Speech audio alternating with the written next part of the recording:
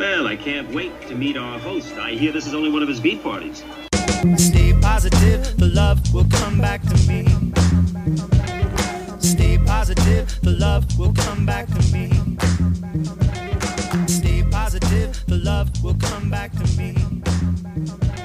Stay positive, the love will come back to me. Hello, good evening.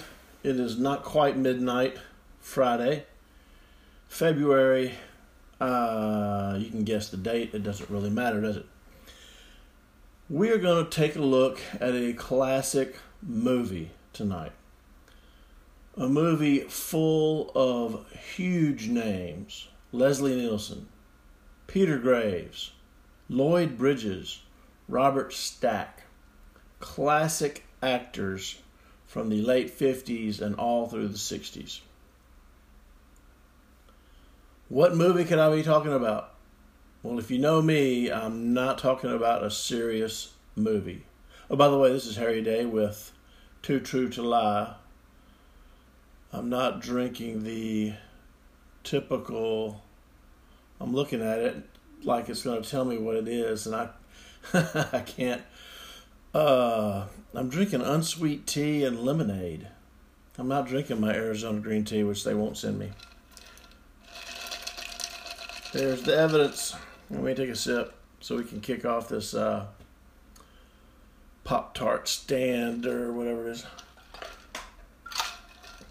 We are talking about Airplane, the movie.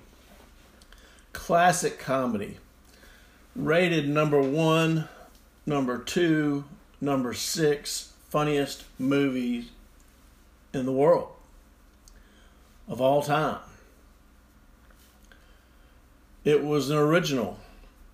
It was a first.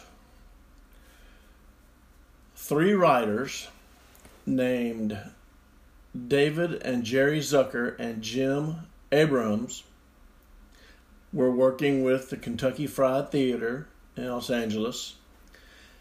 They wrote this screenplay and no one wanted it because they didn't understand it, talking about Airplane. So they wrote a short movie of short scenes called the Kentucky Fried Movie, which in the mid-70s became a hit, almost a cult hit. And so they decided to push the Airplane script again. And nobody wanted it. No one understood it. Looking back now, we know that it was a complete original that started off a whole comedic genre of film and television. But finally, Paramount Pictures picked it up and said, we like where this is going, work with our scriptwriter. And they didn't want to do it. They wanted to do it their way. They learned all about making movies when they did Kentucky Fried Movie on the set. And they knew if they wanted it to be the way they wanted it to be, they had to direct it themselves. Well, they agreed to work with a writer. And they streamlined the film. And they liked it. They said it worked, it helped, it made it better. Now this is a deadpan, burlesque, obscure movie full of puns and gags, slapstick, that took $3.5 million to make in the fall of '79, I think.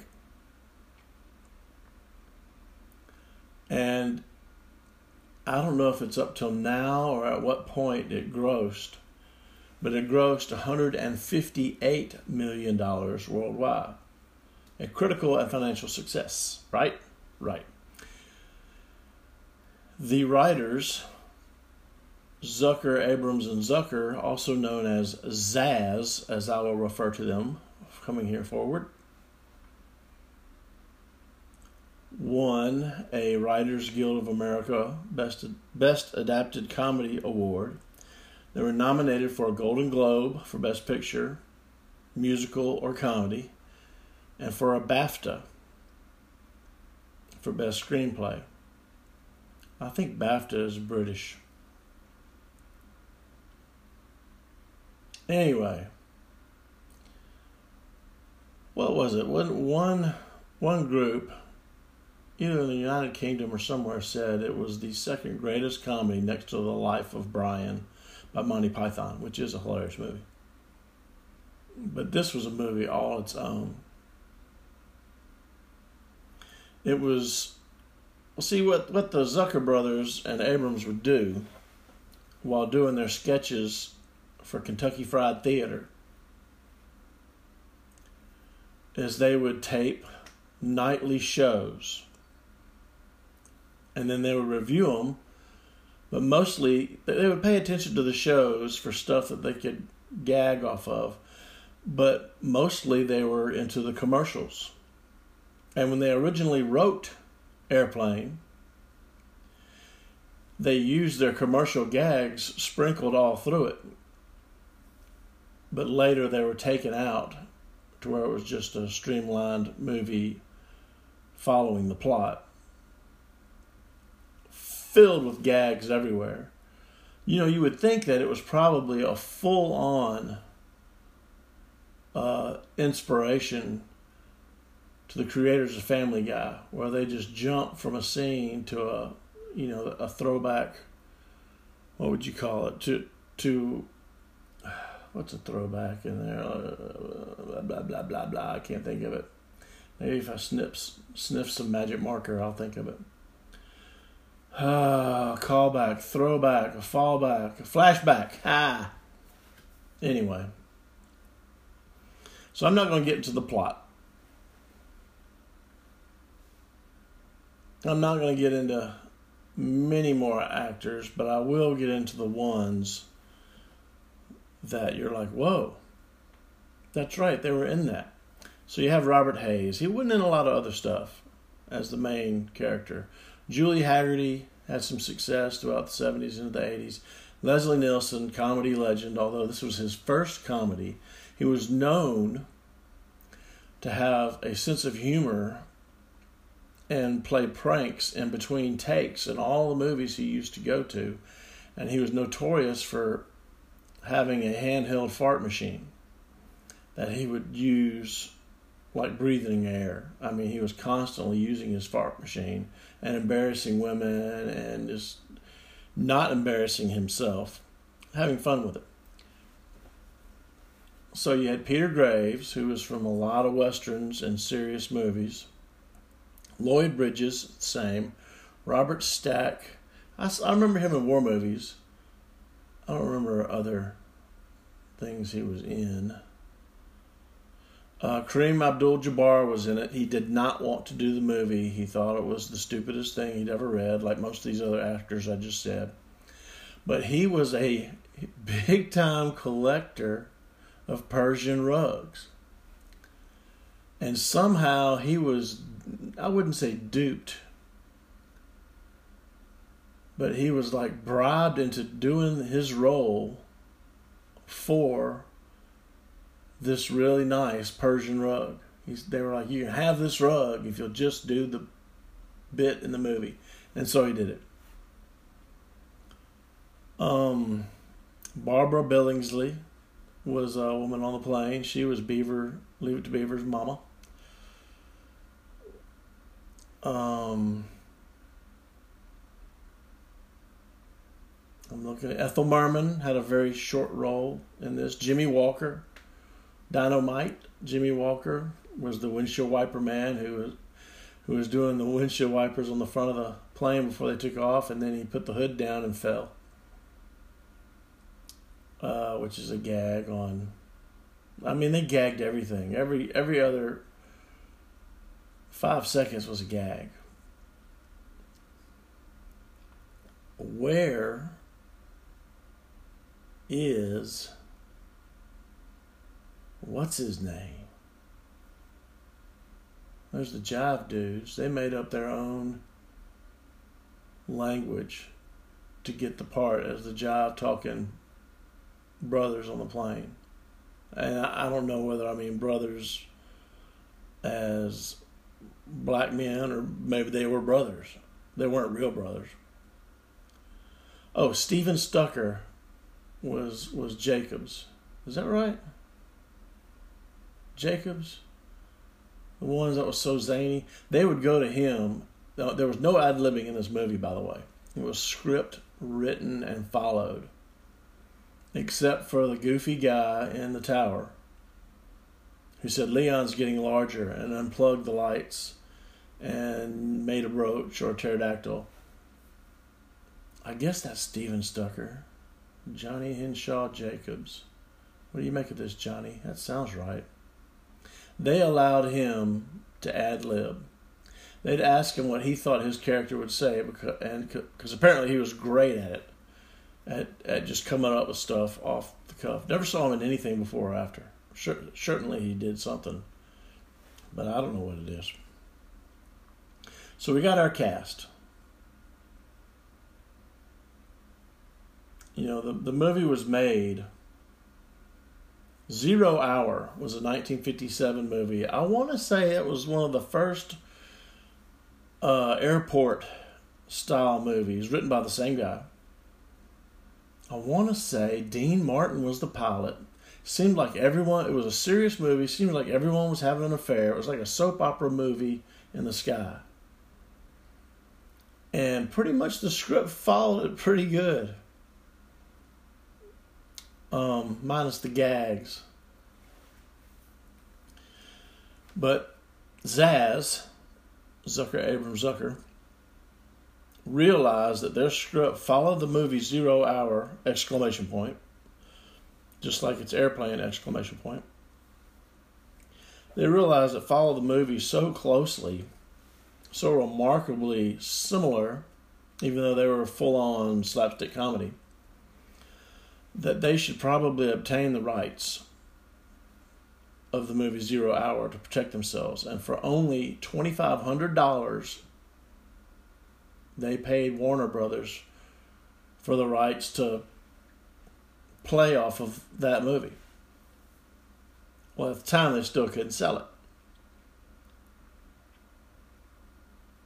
Did John Landis end up directing that movie? Let's go up here. Nope, the Zuckers, Zaz did it. John Landis was the one that was pushing them to do the movie, and the script and the movie, and Howard Koch was the production company, was the only guy in Paramount who would touch it. Because like I said, it was brand new. No one ever made a movie like this. You know, the cat... Peter Graves read the script and threw it across the room and said it was garbage and it was tasteless. And he said they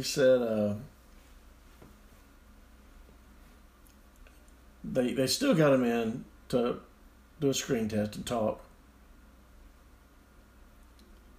And he didn't understand why he was saying what he was saying to the little boy in the front of the plane. Such as, have you ever seen a grown man naked? Well, Zaz told him, well, it'll be explained later in the movie in a part that you're not in, which means they lied to him. And then in the DVD commentary, Abrams mocked, I don't understand, what did he think was tasteless about pedophilia? Well, these days, it's going to come out in the news that pedophilia worldwide has been an organized, serious, evil organization that's being brought down right now as far as the underground news goes. Whether it makes the major news or not, I don't know. No one trusts the major news anymore. They're in the bag for special interests, just like everybody else in politics. So, back to the whoopee cushion. They said Nielsen had a whoopee cushion, but I've seen him with a fart machine. Either way, Robert Hayes says he played that thing like a maestro. And for the Doctor, who Nielsen played, Zaz tried to get Dom DeLuise and Jack Webb and Christopher Lee, of all people. And Christopher Lee later remarked that he made a huge mistake turning that down. He wouldn't be the only one.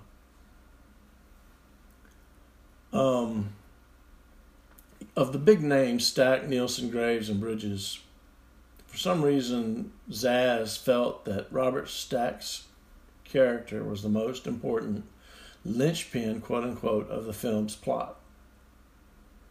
I guess because he was the guy on the ground talking the plane down or whatever. He was extremely serious. And there was a comedian at the time named John Biner in L.A. who did an impression of Robert Stack. And they took him down there. Zaz took Robert down there to see Biner impersonate Robert Stack, because that's how they wanted him to be, not Robert Stack, because he wasn't quite doing it on film for them.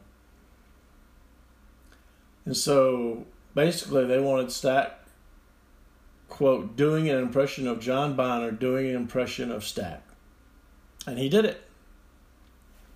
Now, as far as Lloyd Bridges, his kids, who are both big actors, especially the Jeff Bridges, there's Beau Bridges and Jeff Bridges, they talked Lloyd into doing it. They thought, of course, they were of age to enjoy the late 60s, early 70s as young men, and so they got it, and they talked their dad into doing the script.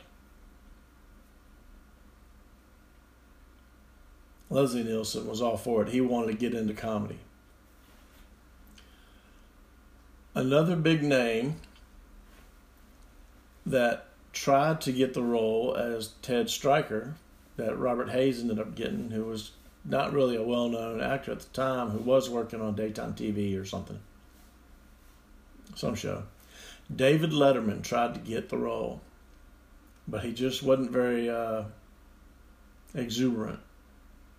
And so he didn't get it. Like, he tried to get it, but he didn't try real hard.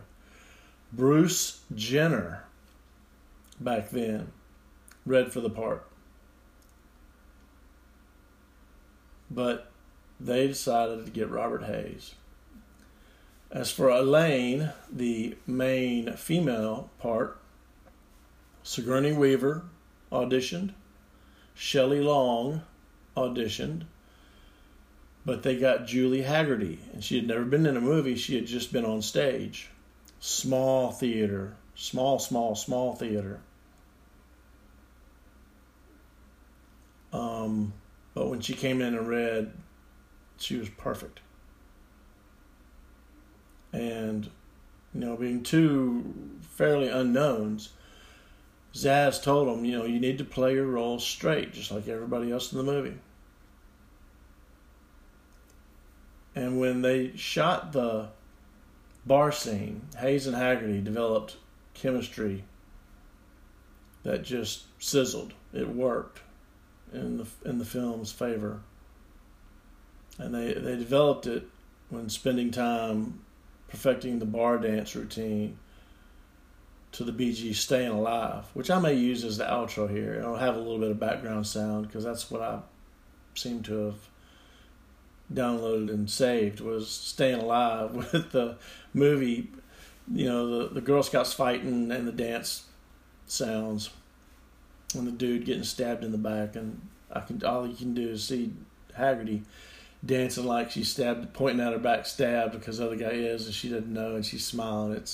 It works. It's such a hilarious movie. That's why we're talking about it. Another fantastic little tidbit that we did not know, and this is amazing to me. In the beginning of the movie, you had the red zone, white zone, curbside terminal announcers. It was Betty and Vernon arguing over the red and white zones, over the PA. Well, Zaz tried to get some professional voice actors, but didn't like any of them.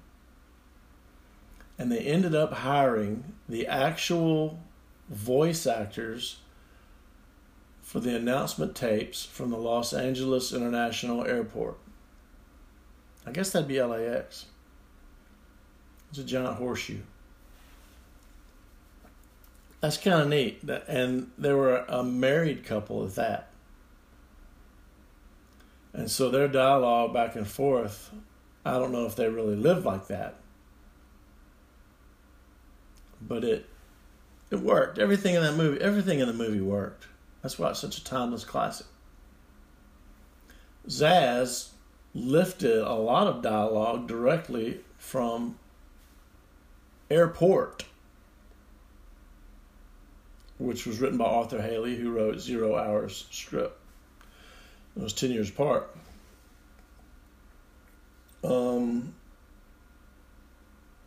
Apparently, Haley got a kick out of it. No, the couple got a kick out of it. They thought it was funny when they saw the movie. Elmer Bernstein did the music. He had done movies like The Great Escape and The Magnificent Seven. What am I missing here? What am I missing? I know I'm missing something. Always. Bernstein. No. I'm just making noises to let you know I'm still here while I'm trying to find something worth talking about.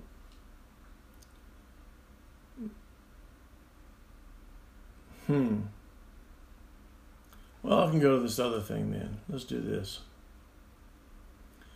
A lot of the actors got together, the ones still living, in 2000,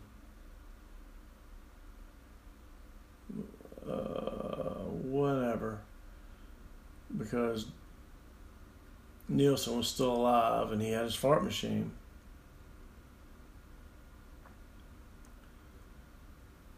So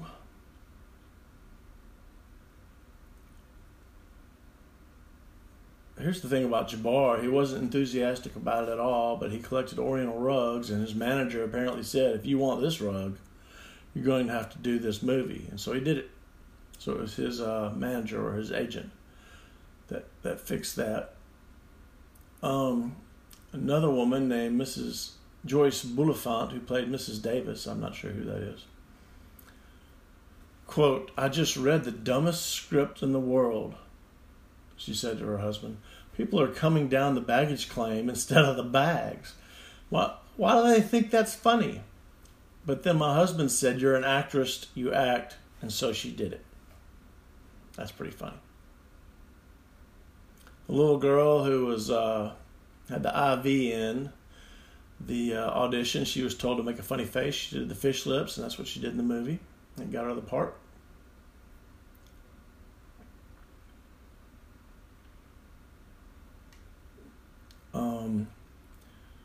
Peter Graves told me he read the script, this is Robert Stack, threw it across the room and said it was the lousiest piece of junk he'd ever read. Peter was disgusted, but his agent and daughter said, "Take another look." Well, Lloyd Bridges was like, "What are we doing?" And Robert Stack, who got it immediately, how it was funny, said, "Come on, Lloyd, they just want us to be us." And so they got into it. They got into it and enjoyed it. And Lloyd Bridges made more movies. You know, the not the Top Gun movies, the ones that spoof it. Hot Shots. He was in the Hot Shot movies. It was good. Let's see. The Fart Machine. Oh, one day in between shots,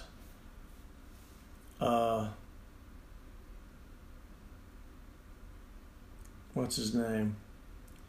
Leslie Nielsen was on an elevator with a whole bunch of Asian tourists, and he let his little fart machine rip, and at the very next floor they fled.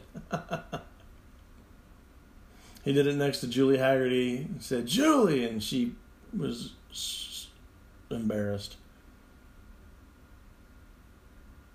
One of the Zuckers notes that Peter Graves was sitting behind him at the premiere in the theater, and he was laughing out loud harder than anyone there. He just found it hilarious. They struck gold. Some said this is going to be a disaster. And this was while the screening was about to begin. They're like, oh God, this is going to be embarrassing and a disaster. But people were literally rolling in the aisles, they say. So the airplane, the Zaz wanted to use, what time am I looking at here? I don't need to be on here all night. Zaz was looking to use a propellered passenger plane. I say that 4 times. And Paramount was like, "Nah, you're going to use a jet. We need to make it modern." And they're like, "No, we really see it as a twin prop plane thing." And they also wanted to shoot it in black and white. Well, they didn't get either. They got a jet that looked exactly like a TWA 707, except they changed the lettering. They used a real one that was painted for the exterior scenes. The model was a model. But Zaz did get to use propeller sounds for the jet when the jet was flying. Whether they were interior and it was muffled or exterior. And you saw a jet, but you heard twin propellers. And that's what Zaz wanted. They were not going to completely cave. Which one of these I'll look at first? I may have a few more little things. 0 Hour, David Letterman. Oh, the Siamese twins who worked in the airport, in the tower, were the Zucker brothers' lawyers. And they put them in a single shirt and made them look like Siamese twins. I don't know if that was in any of the previous movies or not. There's not much to this page. 2 things about the propeller. Well, yeah. So we could close on that as far as our information yanked from the computer here. It was accepted into the Library of Congress. And the reason why is just like, I'm not going to be able to find it because that happens every time I want to find something. I can't find it.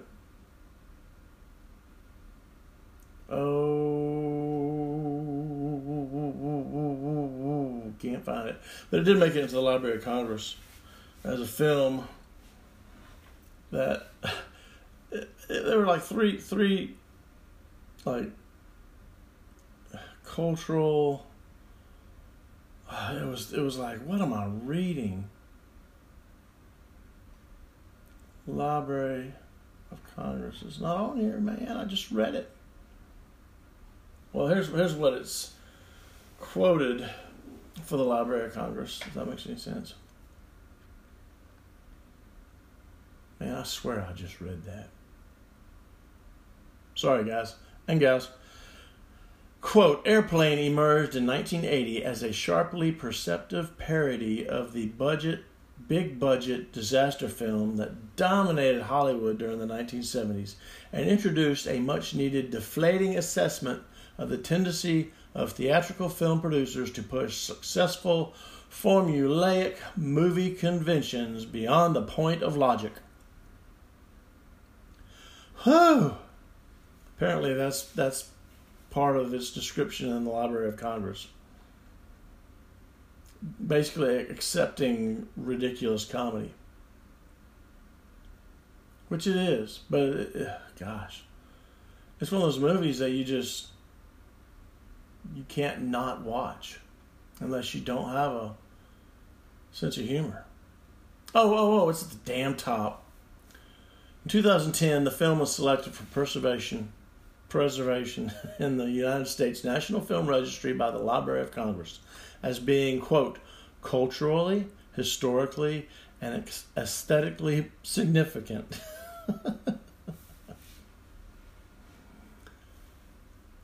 I bet the guys just thought that was if any of them are alive in 2010, that was the most hilarious thing they'd ever heard.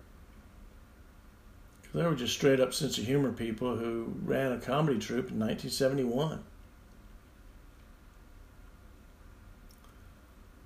Yeah, Flying High. Oh, that was what it was.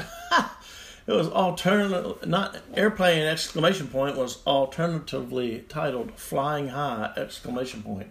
And I saw Flying High, and I'm thinking, why the hell is that there? Why does it redirect to Airplane? That was one of the original possible titles. Airplane works, though. I mean, it goes with Airport, the movie. It's Airplane, the movie.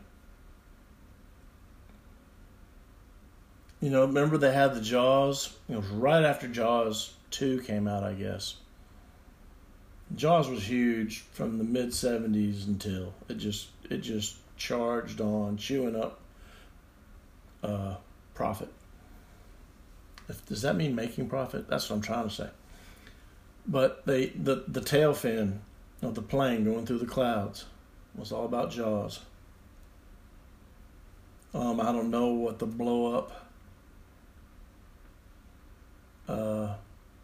automatic pilot, I don't know what that came from. They might have just made that up. Hilarious film, deadpan comedy. But that's Airplane the movie, guys and gals. If you have never seen it, you should watch it. Might help to have a few drinks or smoke a joint. Might not. I've watched it in all 3 states, drinking or after a joint or sober.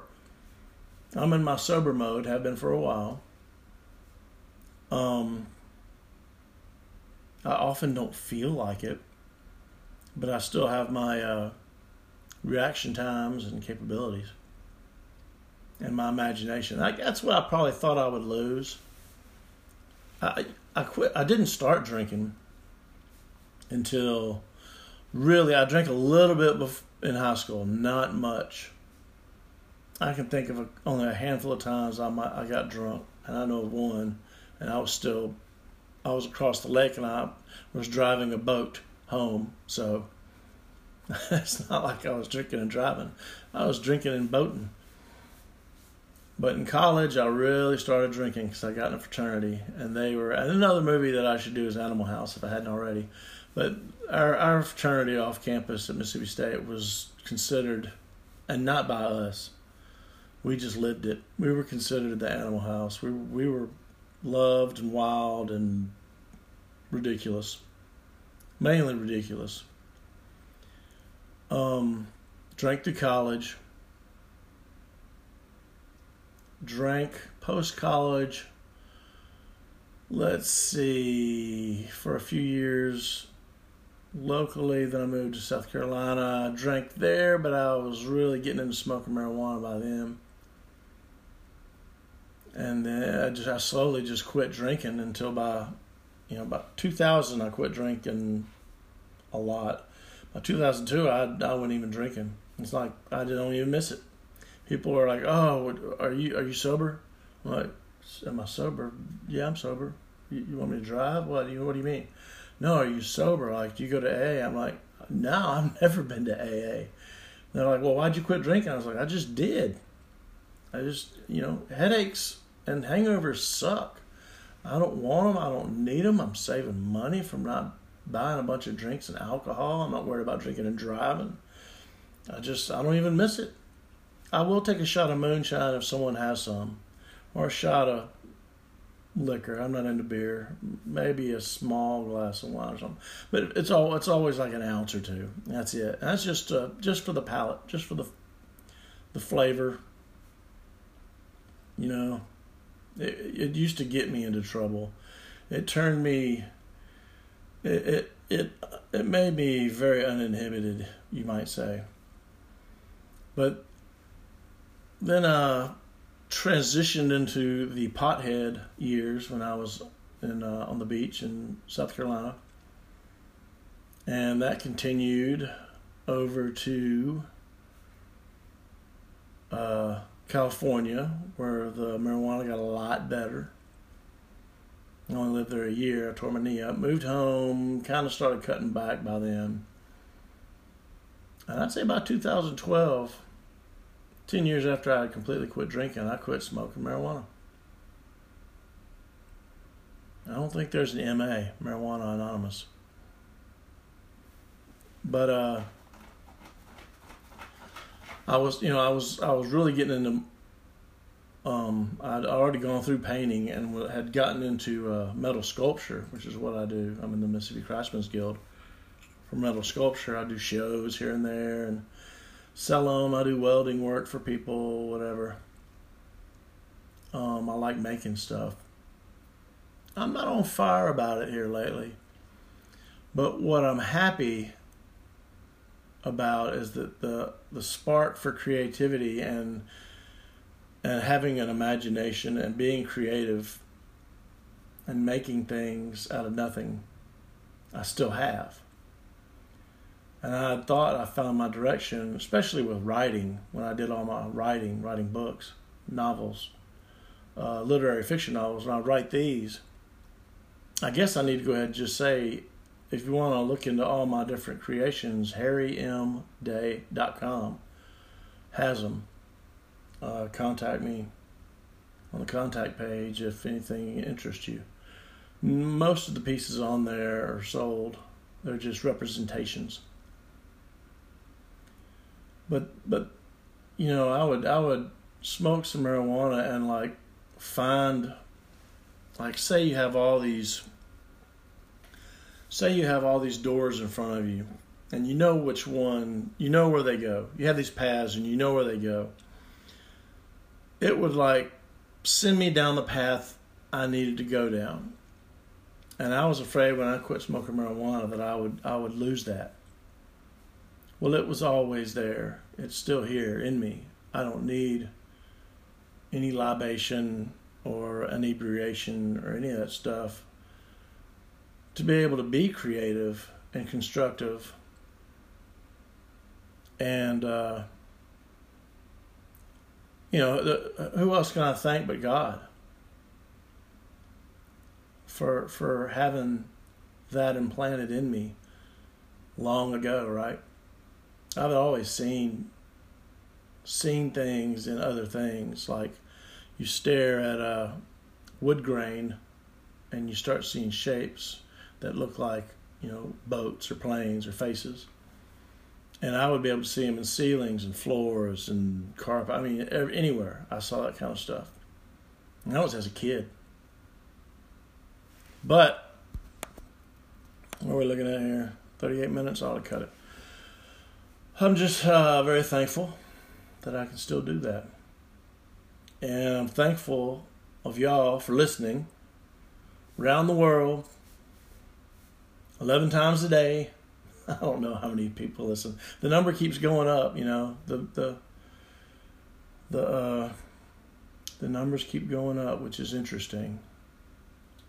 So I hope you're enjoying my nonsense.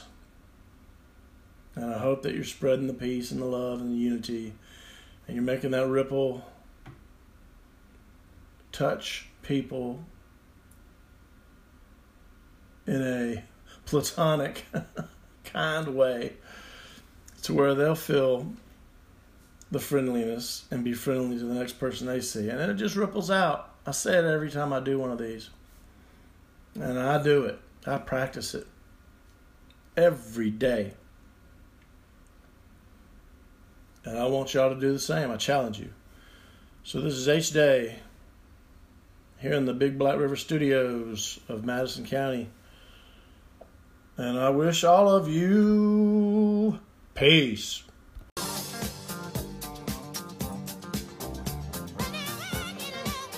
was afraid to approach her, but that night, fate was on my side.